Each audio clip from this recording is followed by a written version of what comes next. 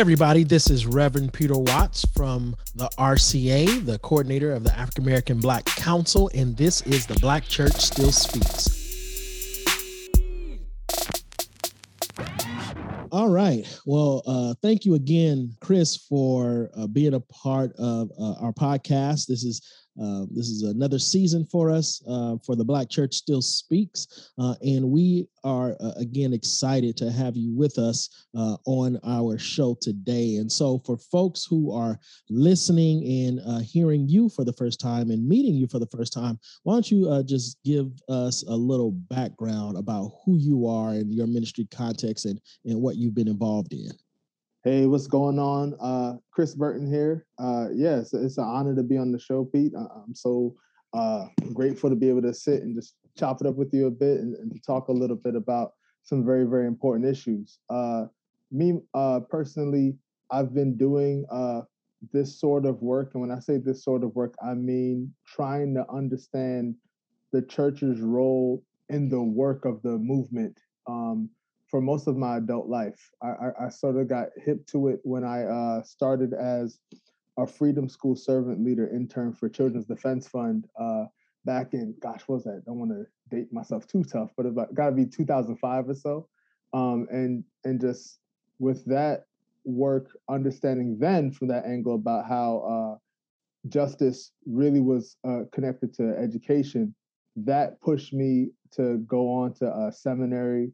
And when I was in seminary in Richmond, Virginia, where I recently relocated to, I started to think about what role does the church have to not just confess, but also be an avenue of repair.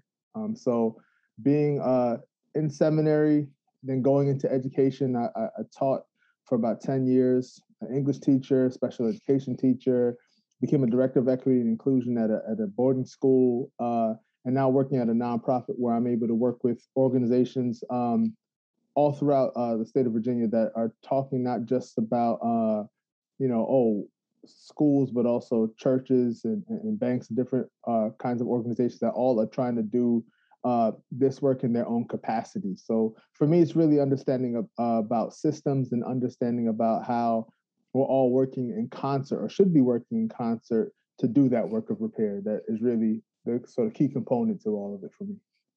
Man, that sounds good. Sounds like an enriching journey that you've been on.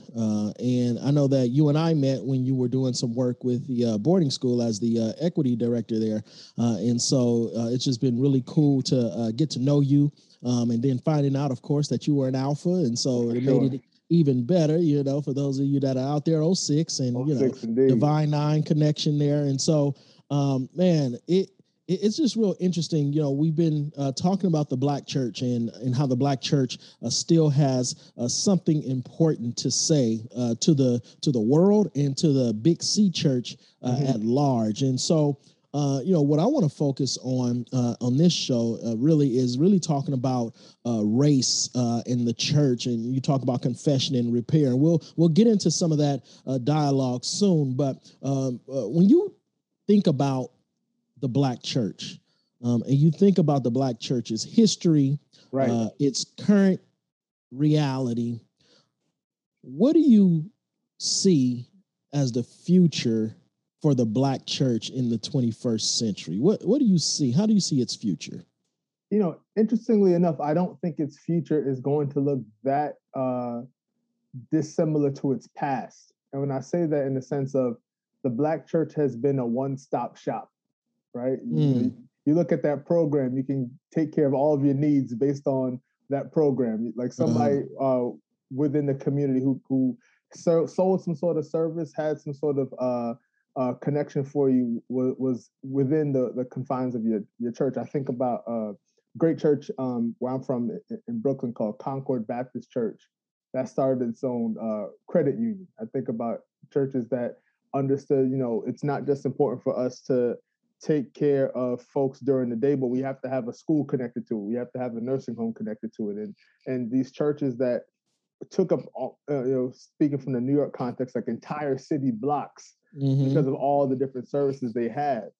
I think that's what our future is going to look like, even if it isn't that physical, taking up the physical city block. but just a sense of us understanding that the church is not confined within those four walls anymore. Yeah. That you're going to have folks who are really invested in the community, invested in doing discipleship horizontally, you know? Yep.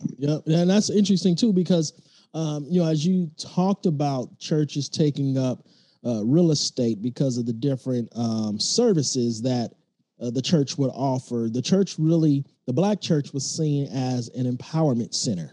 It wasn't just this building that folks showed up to on Sunday morning to get their praise on. It was a place where leaders were being developed, where the community came as a central focal point for their marching orders for the week, whether it was, in the civil rights movement or any other kind of movements that the church has been involved in. And now you're saying, you still see that, but maybe it's not in the confines of the four walls of a building, but you still see the Black church as being the network of relationships and empowerment for people in the community. That's interesting. And the reason why I say that's interesting is because we got the report from Barna that did a study on the Black church called Trends in the Black Church. And what the conclusion said was that Black folks pray more than any other ethnic group. Black folks tend a church more often than any other group.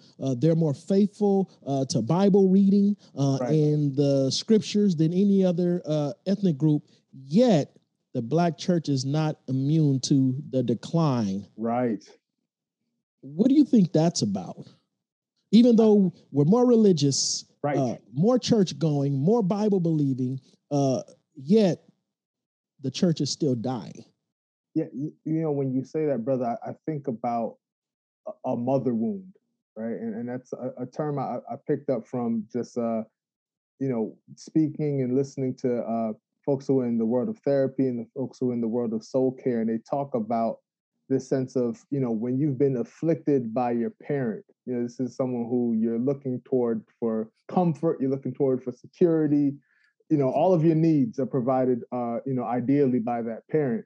And when you're wounded by that parent, whether it's through like neglect or abuse or some form of violence that happened in that relationship, it takes a long time to really heal that, because if you got beat up by somebody down the street, it doesn't feel the same way as being hurt by someone who you were looking toward for affection. And I say that because I think the church, and speaking locally about the Black church, and using that language of repair that I mentioned earlier, the front lines of repair for the Black church is understanding how the Black church has been a space of pain for a lot of Black folks. And dealing with church hurts. Hashtag church hurts, for sure. And you see it, folks are talking about decolonizing their faith. Folks are talking about all these things, but really at the core of all of that, all those things are legitimate, but what they're talking about is really the pain that's happened to them in those spaces. And I think the church has a responsibility to, number one, listen to those claims, not just dismiss it as people backsliding, but really listen to why folks don't want to come to church anymore, but also do the work of saying, how can we meet your needs now? How can we be in that space of healing? How can we turn this space that was always supposed to be a space for healing back into that more fully? I think that's the question and the task. Man, so what did you call it? It's called a mother wound. Yeah, a mother wound. A mother wound from the motherland, or a mother wound from the mother church. It's a mother wound. So you mentioned the whole idea of decolonizing our faith, or decolonizing theology. Right. And now you've been in seminary. You've graduated from seminary. You got your MDiv, and you're currently in a doctoral program as well. That's right. So when we think of, let's just start with, when we talk about decolonizing the faith, right? What was your experience in seminary with regards to theology and the way it was presented and taught in ways that might have been hurtful, or ways in which it wasn't helpful for you in, say, a Black church context, even though I'm sure you went to seminary to gain more understanding of God and your faith and the church in general. What was that experience for you? When I think about that experience, what comes to mind immediately is standing in my seminary's bookstore at the time. At the time, looking for books for my classes. It had to be like that first, if not second semester, definitely first year of seminary, but either spring or fall semester. I can't remember fully, but knowing that I had the whereabouts to say, why is it that every book that's about me, something that I can take back to like the church community that nurtured me, is only for the elective courses. And any book that really I would have to decolonize or work through, those are in the main required courses. And it struck me and it angered me at that time, because what I took from that, and I ended up challenging my school community about, was what we're saying, the implicit message we're saying is that someone can get a sound education from this institution, matriculate, meet all the requirements laid by the registrar's office, and never have to learn about Black folks ever. And that seemed to me like a great miscarriage of justice, not just for Black folks there, but also for our white contemporaries who would continue to just have this very, very I'll never forget speaking to one classmate who was really and not from, as far as I could tell, from a place of malice, but really trying to position the sense of like, well, it all worked out for Africans who were brought here because they found Christianity here. And I was looking at them like they had three heads, because I was like, we didn't need slavery to find Christ. Say that again. Say that again. We did not need slavery to find Christ. And so I say that not only, I thank God, number one, that I came from a church context where, my church went in my church as a kid went in a complete opposite direction, where it wasn't a matter of like, me having to decolonize my mind from pictures of white Jesus. Like the Jesus in my Sunday school class had dreadlocks. Yeah. I don't remember what company that was, but they used to make like the Sunday school posters, and everyone was Black in the Bible. Like it's probably what Urban Ministries Inc. I think that's right. UMI. That's right. That's them. Yeah. So that was what laid my foundation. So I never had this sense of, oh my gosh, I need to like decolonize my faith, because my faith was brought to me in a radically hospitable way. And I think that made me never, where I saw some friends of mine who grew up in different church contexts eventually leave the faith, I never felt tempted to in that regard, because it wasn't brought to me as this, white supremacist thing ever. That white supremacist understanding of Christianity was a later adult confrontation I had, but wasn't something that was at the foundation. Yeah.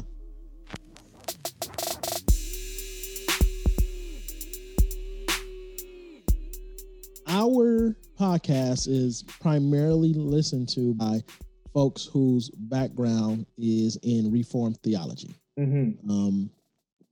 These are Black folks who are part of the Reformed Church in America, who are pastors and leaders and deacons and elders in churches and congregants. And then, then you have others that are listening, maybe coming from some other Protestant stream. Sure.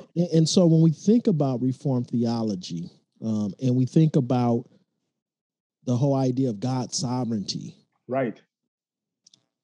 There's an argument that says that God used slavery. Yes, there is. To bring Christianity to Black folks. Right. Although it wasn't right, they make the argument saying in God's plan and foundation for the world and God's sovereignty, to me, it's something wrong with that. Oh yeah. Because go ahead, bro. So let me get your thoughts, and I'll share a piece of what I thought.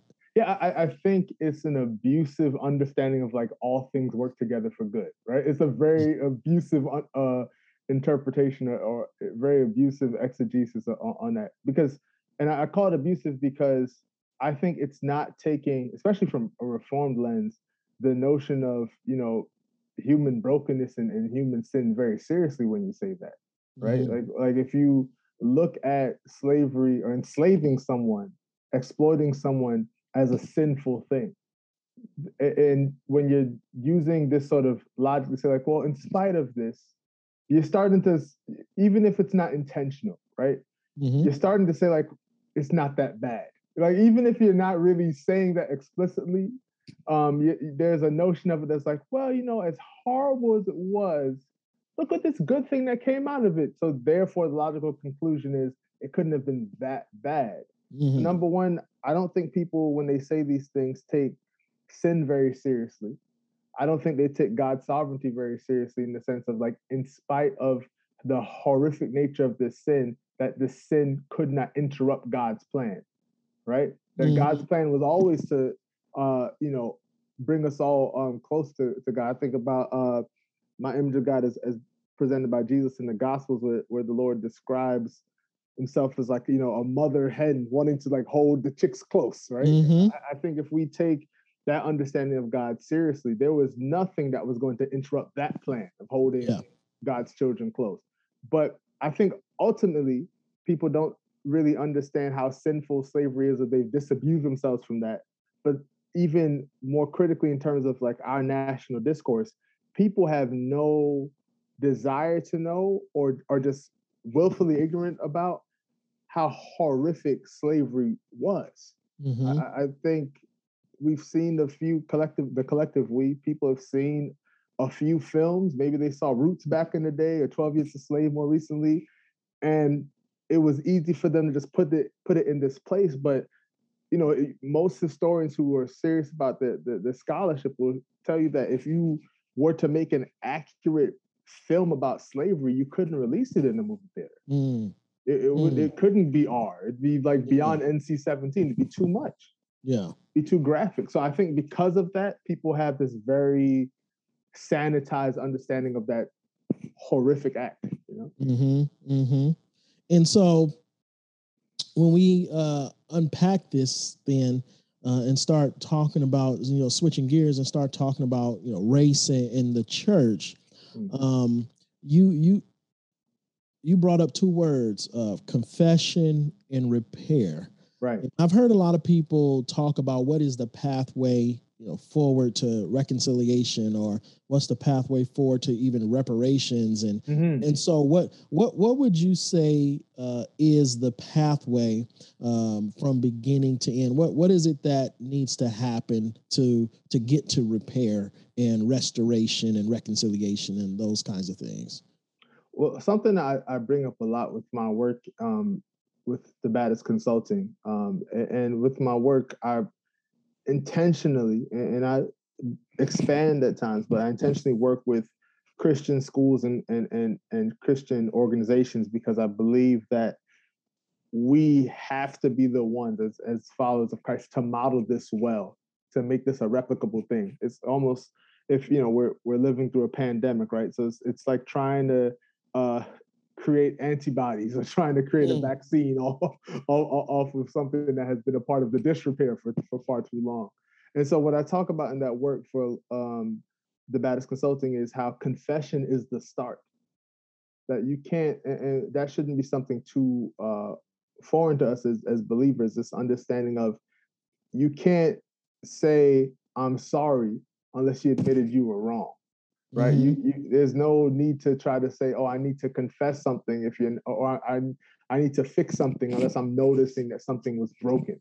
And so when we talk about confession as the start, I often get a lot of pushback on that, because especially when we're talking about race, the natural inclination is for a lot of people to say like, well, that wasn't me. Like my family wasn't here during slavery. There's some sort of exit ramp people try to take. And I push back, especially when I'm speaking with Christians, because I talk about the sense of corporate prayer that's modeled throughout, and corporate confession that's modeled throughout the scripture, right? It's not like, when Moses came and was chastising all the people, the Israelites, for the golden calf, someone raised their hand and said, like, I had nothing to do with it. I was over here tending sheep. No, they all were held responsible for what happened. And I think we have to get back to that understanding of, you talk about capital C church, like taking that seriously, like all of our responsibility. We have to do this together, So that confession is the starting point, which it sounds simple, but it's the hardest part for a lot of people. Just admitting complicity is very difficult for a lot of people. Yeah, yeah. And so once there's this understanding of a confession, do we then move to, what do we move to then next? Yeah, so then you look at your sphere of influence, because people attempted to just jump straight into the repair, right? I can see a burning building and my inclination is I need to just run in there.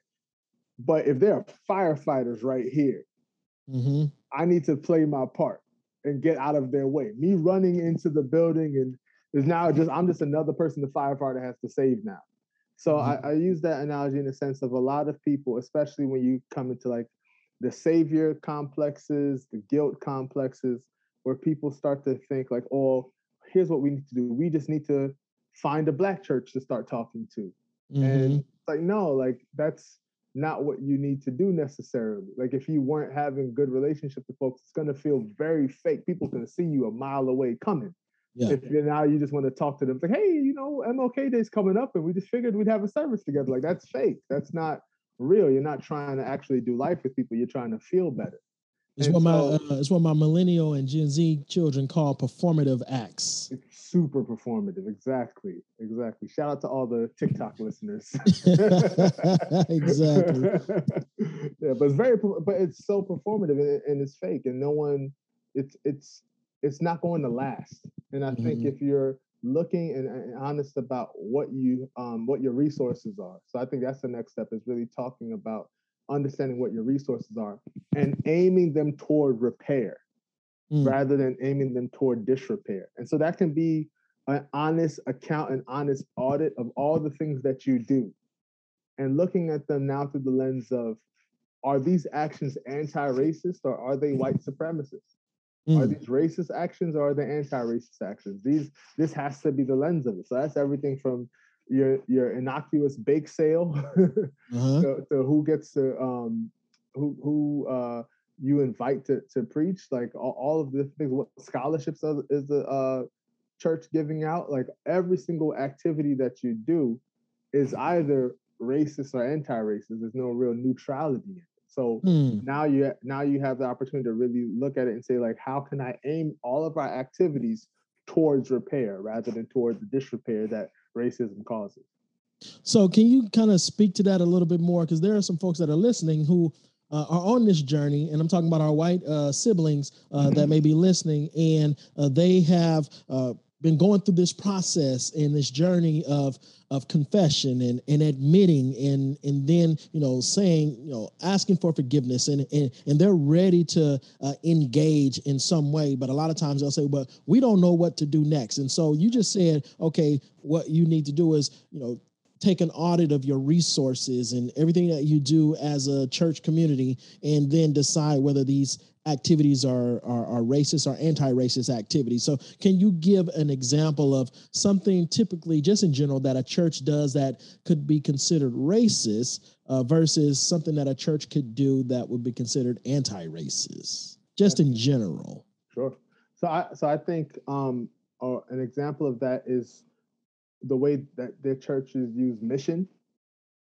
So a church may send, I won't pick a country because that will sound like I'm sending subs to someone, but like they may send a mission group overseas while neglecting problems that are happening within their own locality, right? So I'm gonna, raise funds so my whole youth group or whoever the group is can fly overseas and spend a week doing whatever activity they do, and not address, that community across the tracks or the problem that's happening within my own town that disproportionately affects people of color. So I think that in and of itself, you have to start to ask, like, what's the point of the mission work? Is it just so the kids can say like, I've been to this country, and what's the use of that? Is it just for their college essay? Like, why are we doing this activity? Really scrutinizing it, really auditing it. Like, why is it important for this activity to happen? Why are we not doing local ministry? And some may say, oh, because we don't have any relationships with them. Why don't we have relationships with them? Like, there are, there's obviously undoubtedly some of our white brothers and sisters who live in towns that are homogenous, right? So, but asking that question, like, why is that? Like, I think there's always, essentially what I'm trying to get to, brother, is that there's no exit ramp if you're being serious about this work. And really asking those questions, because I think it's too easy to just say like, well, we tried, but there's nothing we can do. And that despair becomes very seductive. That sort of fatalism about like the problem's just too big. I'm not asking anyone of us to solve the entire thing. That is too much. But I'm asking all of us to do our part, because that's what I believe the Lord is going to hold us accountable for. Like, how did we use our talents to be a part of the repair? Got you. So that's a great example, and we see that all the time. So can you just help me understand a little bit more and for folks that are listening, like what lens can they look through to determine whether the acts that they're doing in the world or in the community is either racist or anti-racist? How can we help them filter those decisions? Yeah, I think it's really a critical question, number one, to continue to ask. I think it's something that you can't just treat like a checklist to say like, oh, figured it out, we're anti-racist, and that's some sort of static thing. All of these things are dynamic. So it's really important for us to continue. Like, I think in the same way that you hold yourselves accountable in other regards as an organization or as an institution, you just make this a part of your rhythms, right? Like, you create some sort of diagnostic for it. You create a sort of audit for it, where you're really looking at the various compartments of your organization and seeing like, what are we doing in this regard? So when we talk about like, is the organization like racist or not, I think it's very simple to talk about, number one, whose land you're on, right? Like, who used to live there, right? Because the church wasn't there since the beginning of time. So just simply asking like, what was there before? And what was there before that? So really just get into the root of it. So you won't have to go too far before you realize like, at some point, some sort of abuse happened or some sort of exploitation happened, right? Now, what has the church done in light of that abuse, in light of that exploitation? If the answer is nothing, then you can stop right there and start to chart out how you're going to be a part of the repair. Yeah. But if it's something where your church and your organization is looking at the contemporary issues as well, it's as simple as looking at the relationships you have with people who aren't like you, right? Especially if you're in a position of power. Are you only interacting with Black and brown folks when they're working in facilities, or when it's Black History Month or Hispanic Heritage Month? Is it only when you're doing some sort of service trip, like you're opening a soup kitchen, and that's when non-white folks are within the walls of your house of worship? If that's the case, then you have a serious question to ask, because think about the message you've sent not only to the children who are in your church, but also to yourselves. Like, what subliminal message do you have about people of color based on the ways in which you've interacted with them over years? And I think if you're not asking that question honestly, then I'm not certain you want to be a part of the repair, because I think that's one of the key aspects of it. Are you willing to be in service alongside, or take orders from, or listen to, be humble when you're in partnership with people who are not white? Is that the work that you're willing to do? That's a huge part of the or I would argue the lion's share of the work, for sure.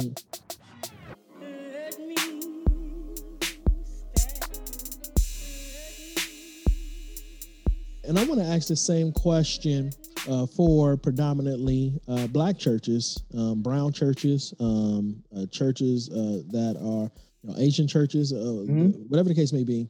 Because I always say I wake up every day trying to be more anti-racist. Now that sounds strange coming from somebody of African descent. No, Sure. being African American. Why would I say? Because I think that there's still some stuff in me that I learned and was indoctrinated with in grade school, seminary, and just living in America that made me racist in some ways. And so, what is it that what would you say to black churches that and black folks that are listening here to this podcast of what it means for them to be on that journey of being an anti-racist as well? Yeah, I think I love that question because I think it's important for us to confront that internalized white supremacy. I think that's a critical aspect of it. Why, you may have heard about this mentality that black folks we sometimes have of like the white man's ice is colder. Where like it doesn't matter if So thinking about that in terms of like the vendors we may use. Like, are we giving each other business, or are we like, oh, I can't call Peter on this because he don't show blade and it's not right. Like whatever little things we have. Like, why do we quoting Malcolm, like, who taught you to hate yourself? Like it's as simple as that.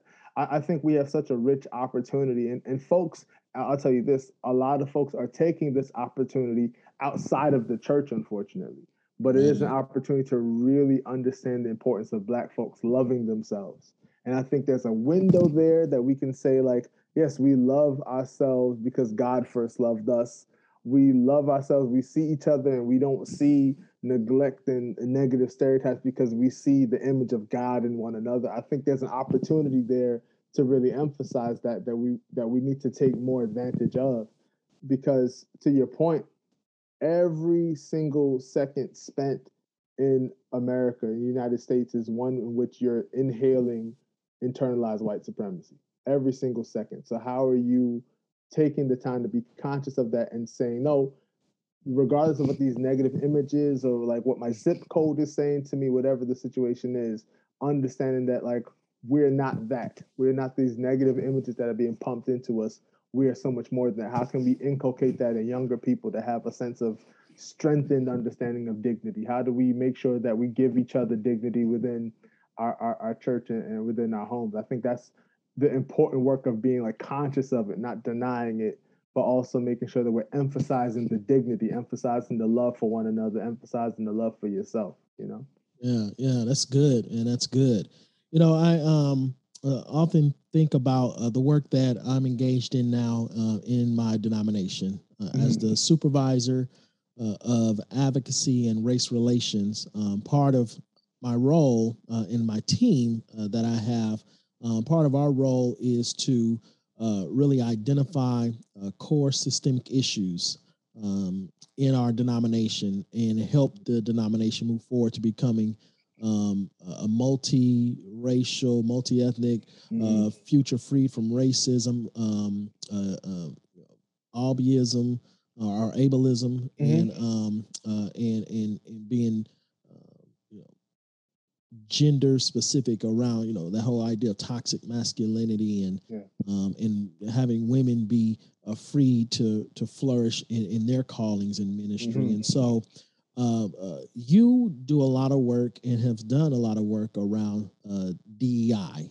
For those that are listening and never heard of that term, DEI is a term that, from my understanding and research and background, started really in the education world around diversity, equity, and inclusion. And so now there's a lot of organizations, whether they be nonprofits and churches and denominations, that are now looking at DEI as part of that anti-racist work that organizations are doing around the country. And so can you kind of talk about DEI and what it is and the purpose of it and why it's important? So what is it? What's its purpose and why is it important? Sure. So I remember first encountering DEI work as a student in high school. I went to private school in Brooklyn for high school and middle school. And so I remember my high school had a diversity director, and Mm-hmm. and it was, you never really knew what they were up to. Maybe there was like a bulletin board once in a while that was put up, and then they were really a really cool person you could talk to, but like it was kind of that sort of thing. And it's been interesting to see the evolution of it from that point where it was sort of, this office that was tucked away within Yeah. the school's organizational chart to now, if you type in DEI on any job search website, there are hundreds of organizations looking for a It DEI seems person. like every organization has a DEI officer now Every or or department. Right, every single one, and it's been also interesting to see on the school side of it where DEI has continued to evolve. Where you're seeing some schools also talk about justice and Mm-hmm. belonging, right? So, like obviously the D being diversity, E equity, and I inclusion, and I think about it especially through a Christian lens. Ultimately, you're talking about hospitality, right? Like, Mm-hmm. what does it mean, not just to keep people there, because I think that's what diversity was for a long time, especially with Uh-huh. it being in an education space. But I think this translates to like churches and work, places of work as well, in the sense of it just feels good to have that, like, if you imagine like that yearbook photo, but like for the church or for your job, whatever it is, you take the picture and it's like white faces and black faces and Asian faces Mm-hmm. and Latino faces. Like it just feels really good to take that kind of picture, to be a part of that picture. Yeah. But what is it saying in terms of retention? What Mm-hmm. is it saying in terms of, that person can actually thrive in that space? So you're talking about it with church. This is the kind of church where a family is going to want to, or someone who doesn't have a family is going to come and want to spend years there, like spend life with you all. Like, what does Mm-hmm. that mean? What does it mean for people to feel like they belong? That it's not just like they always feel like a visitor Uh-huh. being grafted onto something, but that they truly are a part of something, truly are welcomed into it. And I think that's the hard work of DEI and justice and belonging work, because it's understanding your identity as an organization as something that is dynamic. It is Mm-hmm. not written in stone tablets like henceforth and forevermore. It is Yeah. something that has to continue to evolve if it wants to survive, Yeah. right? Like I feel bad for the person who owned the biggest horseshoe shop when the Model T came out, right? They had to switch it up or else they Right. wouldn't be able to do what they do anymore, right? So you have to have that same understanding as an organization, which is to say, if we're really going to thrive, and this is what I tell a lot of folks, is that DEI work has to be mission critical to your organization, or else you just Mm. won't be around anymore, Mm-hmm. because we're seeing that this is where it's heading. And thankfully for us as Christians, this is something that you can see, oh, I'm able to do the Lord's work through, right? It's Yeah. not something where saying that you want to be equitable and inclusive and pursue justice and belonging is something that's going to be antithetical to understanding who Jesus is. If anything, it's an avenue through which you can further understand who Jesus is, because we know throughout Scripture that God values hospitality a lot. Yeah. And if you're an inhospitable person, that is something that deeply offends God. So I think we have to have that kind of understanding with how we move through the world. Yeah, you mentioned hospitality, and I think about radical hospitality. Yes. And within our department of advocacy and race relations, we have a training arm that we call equity-based hospitality. Mm-hmm. So can you kind of speak to what does it look like for a denomination or a church that may historically have been racist or Yes. operated with white supremacist kind of principles and characteristics to now having to switch or change the way in which it operates because the world has become more diverse. People are waking up to history and Mm-hmm. their involvement Right. in things that were horrific in the past. The land that these churches are on, Right. they're starting to recognize that there were indigenous people that Right. were removed, and then there there were African people who worked the land and they're reaping the benefits of it, even though they did not do it themselves. Right. And so as a denomination like the RCA is becoming more and more multi-ethnic and multi-generational, and how does a denomination that's the oldest denomination in North America become this Revelation 7:9 kind of denomination? When it comes to just the hospitality, just the hospitality piece, the equity based hospitality, aspect of DEI. Yeah, I think there's space for a denomination like this in the sense of understanding that God's love is redemptive, right? Like there's some folks who can see, you could like list out the rap sheet of the denomination and list out like all the horrible things that have happened, and it would not be too much for God not to be able to use that denomination still. Like I think that sometimes I localize it to a sense of how people treat themselves with relationship to God, a sense of, I've done too much, or I gotta get myself right in order to be used by God. And I think that a denomination like this has all of the tools in place to be able to say, you know what, we're really going to be committed to this work wholeheartedly.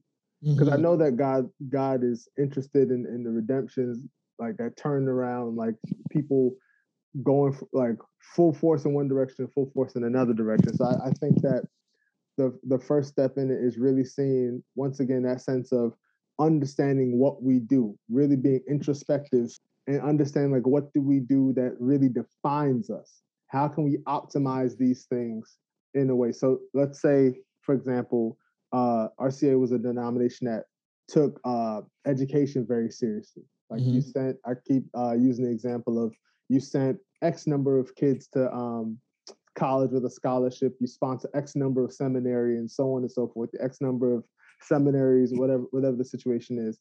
How can you use those instruments rather than inventing something new that you're not that familiar with, but using the same tools and same instruments to now say, we're going to purpose this to make sure we see a deficit. Maybe we don't have this particular demographic in, or maybe it's one of those land acknowledgements that you just spoke about. You're going to say, like, we're going to be sure that with every one of our churches that are on a specific tribal group's land, we're going to do some active repair toward that group. So, for example, I see for the city of New York is raising what they're calling like land acknowledgement rent. So if you recognize like, oh, we're here on the land of the Lenape people, we can pay X amount of money to this organization that takes care of Lenape people. So it could be something where you're taking your resources and aiming it toward repair toward a specific group that's been affected by the disrepair that previously was there. So it's really just about interrupting cycles, ultimately, is how you're able to really demonstrate that sort of hospitality that you're speaking of. Interrupting cycles. That's good. That's good. And what could churches of color, Black churches, brown churches, Asian churches, with regards to moving the ball forward in this work, what would their responsibility be in this work? Number one, I'm going to say talk to each other, because I think that, when we're talking about anti-racism and I've said white supremacy several times throughout this, we don't acknowledge the ways in which we have been inhospitable towards one another. Speaking about non-white congregations, so like talking about Black folks with Asian folks with I keep New York guys. I'm about to say Spanish people. New York with Latino people, and just thinking about the ways in which we haven't extended that hospitality towards one another, having those honest, painful conversations about ways in which we have to love one another better. And so how do you use those resources collectively? So it's not just something where, you may have a Korean church and an African-American church that barely speak to one another and they're not too far from each other. How can they now use their resources together to be beneficial and to be a blessing, right? How can you ensure that all of the churches are thriving through like a collective understanding, not just a sense of like it's just about me and my church that I go to, but understanding that we are all together in this and we're all going to thrive together. I think that becomes an opportunity for it as well, because something that I didn't mention earlier, but I think is critical with this is understanding racism, understanding white supremacy as a form of economic violence.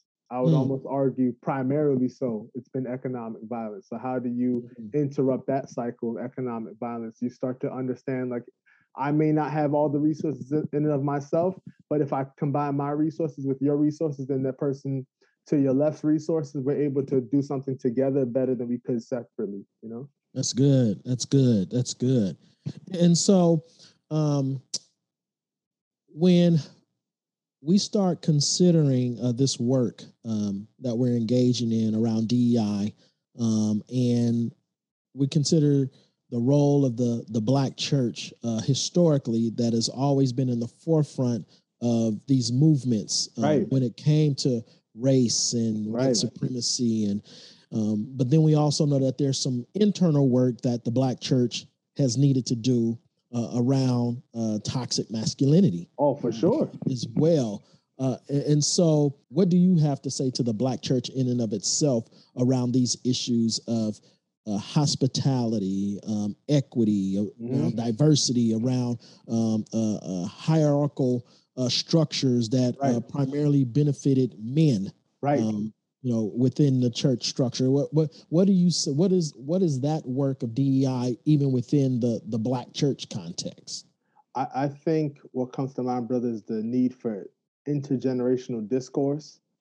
Folks have to speak to one another. You have young folks who are very, very passionate and are on the front lines when you think about those protests against the murder of Breonna Taylor, those protests against the murder of George Floyd, and countless others. We've seen so many young people on the front lines. You see older folks too, but a lot of young folks.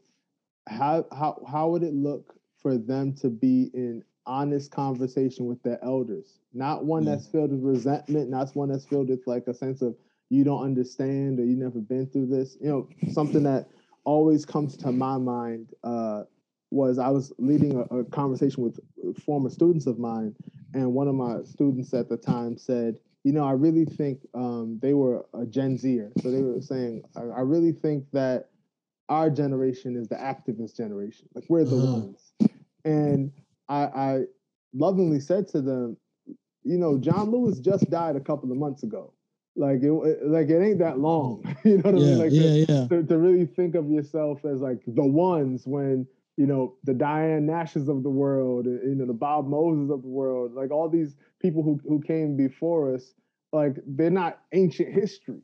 Yeah. So what would it look like for Black folks who are younger to talk to their elders and for the elders to talk to young people and not just dismiss them as like, oh, those millennials, those kids, they don't know what they're talking about, right? Because I think there's still an understanding of like millennials are everything from like 5 years old to 35 for some reason. Right. And so I think if we have that intergenerational discourse where we're saying like, look, I want to learn from you and I want you to learn from me as well, that can lead to a lot of repair that we need to do within the Black church. Because I think a lot of folks stopped listening to each other and gave up on one another. And we can't afford to give up on one another.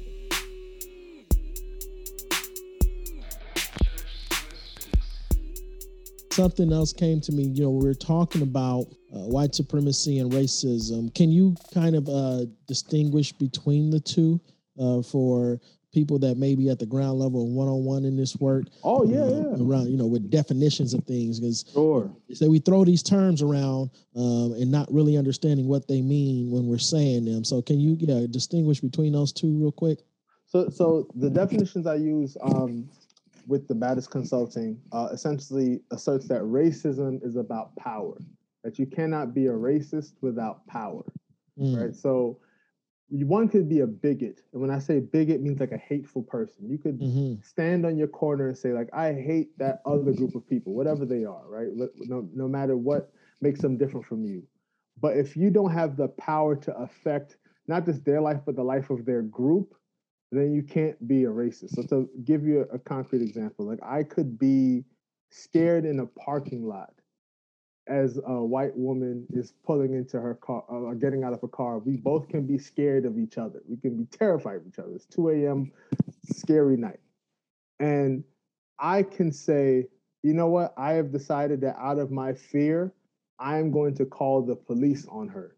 Right? I think she's a dangerous person and she needs to go to prison or something. Right? Mm-hmm. I'm just terrified of her. I want the police to come here, and she can have the same feeling. But what we've seen throughout history in the United States is that when I do that, it's more likely for me to get myself into trouble calling the police on a white woman.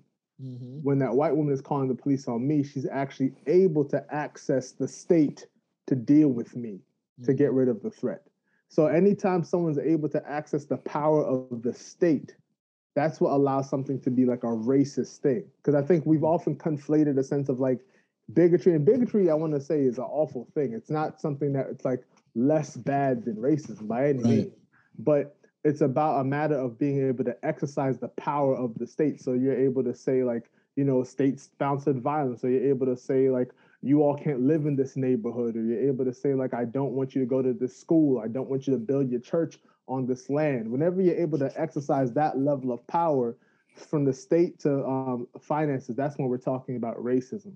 Mm-hmm. And racism is in our context not dissimilar from white supremacy, because that has been the group that has been able to access racism in our particular context. So white supremacy is just the belief that like things that are quote unquote white are somehow better, just regardless of what you're speaking about. It extends so far to the practice of like bleaching rice and all, you know, like all these different food items and car items, all these things that we just assumed and conflated a sense of like perfection or goodness with whiteness. Yeah, anything that is pure, anything that is good and righteous always was associated with something that was lighter or whiter, you know, in terms of just the physical color. Yeah, and that existed before race was invented. Yes. You know, like when people get mad, especially when they're deconstructing, they'll say like, "Why are y'all still singing that song that Jesus will make you white as snow?" It had nothing to do with like the skin color. It was an understanding of things being white, as what you were just saying, the sense of like pureness or purity and so on and so forth. But it was that understanding that people hijacked and said, "You know what? We are white now, and they are black." Because before people were considering themselves black, black just always just meant something awful or evil. It never necessarily meant people. Like when you talk about like the Moors, they were dark in complexion, but no one was calling them black. But if someone was a quote unquote evil person, but oh, that person has a black heart, that was the language that was hijacked to help give birth to racism, you know? Yeah, and that's why I like the work of Dr. James Cone so much, because he took that and when he was doing the liberation theology, it was like, okay, is God ontologically black, theologically black? And you go to Genesis and say in the beginning the word was dark and void, and out of that came life. And so it was like he was flipping the script, saying, okay, you want to use black as this negative thing, but I'm going to tell you theologically, there was nothing that happened unless there was darkness first. Right. And that's so, and that I think that's the piece, when we talk about deconstruction, and deconstructing theology that I get excited about personally. Oh yeah, around my studies and around understanding scripture and being able to articulate those thoughts and ideas and transfer those things to folks as we're talking about race and racism and white supremacy. Yeah, sure.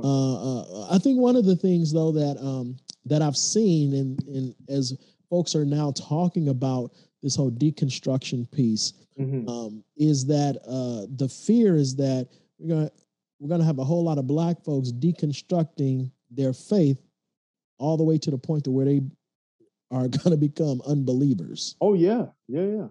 So what's the danger of deconstruction? What's the flip side of this whole deconstruction talk?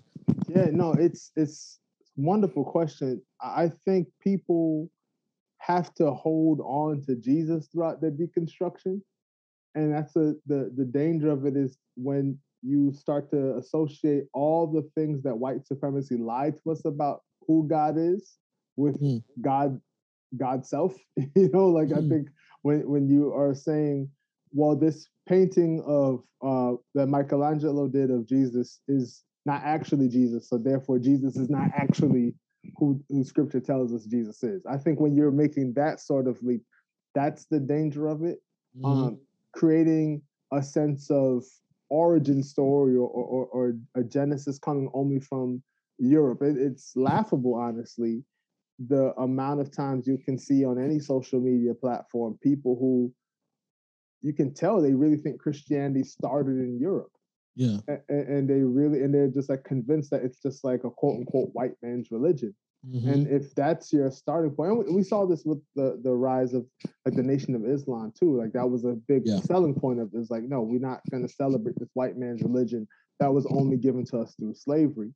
But if you're able to do the work that a lot of folks that like comes to mind, like the Jude 3 Project, for example, like a lot of folks who are doing the work to show the ties of Scripture and our understanding of who Jesus is to the continent, and understanding how important, not just like as a like side part of it, but like a central portion of like the journey of Christianity has gone through Africa. I think if we took that seriously, we can still do all the healthy deconstruction, but it wouldn't become something that would just, you're just unraveling the entire faith. And I think that's the danger people are running right now. Yeah, and even going back to our earlier conversation about Reformed theology and the argument that we needed slavery in order to find Jesus is just a false nomer, just historically, because even before slavery, folks knew Christianity, knew who Jesus was in Ethiopia and Nubia long before slavery. So it really did not need slavery.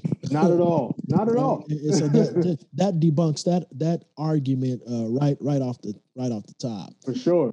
As we close out, and is there what's a last word of encouragement that you can say to the folks that are listening?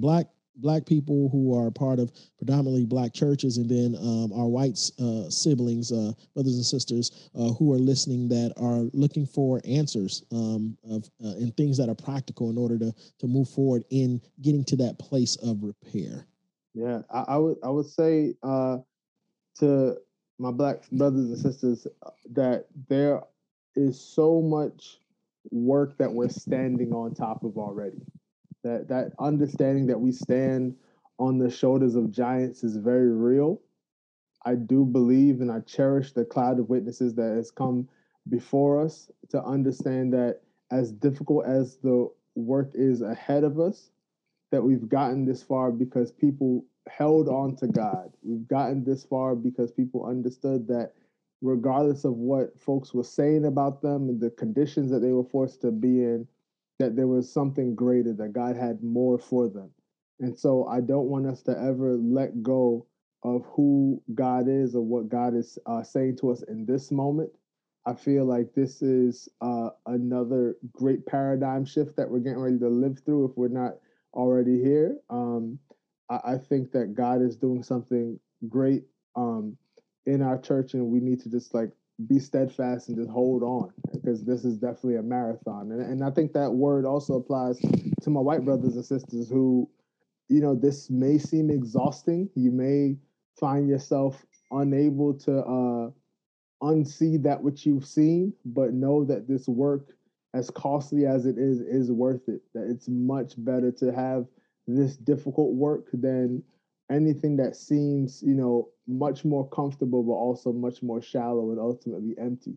So just really be willing to be costly minded about it. Be willing to be to consider the cost and say, you know what, God is calling me to interrupt. I don't want to just be complicit with the things I've seen going on, even if it benefited me on the surface. It ultimately won't benefit me because it's something that isn't good.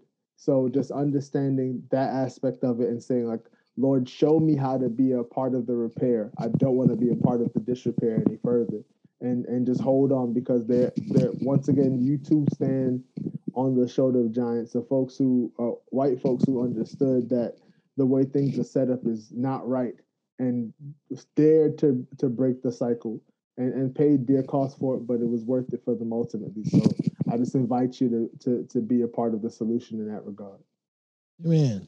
Well, thank you again, my brother, for being a part of this podcast for today. We want to thank you for your thoughts and wisdom in moving the ball forward when it comes to diversity, equity, and inclusion, and what that means for the church in particular. And so, thank you again, man. My pleasure. Thank you. Thank you. So this is Reverend Peter Watts with the RCA, the Supervisor for Advocacy and Race Relations, also the coordinator for the African American Black Council, and this is the Black Church Still Speaks podcast. We had Chris Burton of the Battis Consultant Agency with us this morning to talk to us about the Black church that still speaks on race and racism and around diversity, equity, and inclusion. We'll catch you next time. Peace. Peace.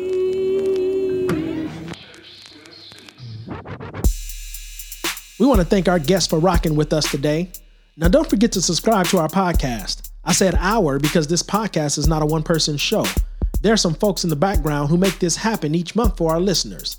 I want to give a shout out to our sound engineer, Garrick Steyer, logo and graphics by Warrior Design, our executive producer, Annalise Ratcliffe, and our assistant production manager, Lorraine Parker. I'm your host, Reverend Peter Watts with the AABC, and this is The Black Church Still Speaks.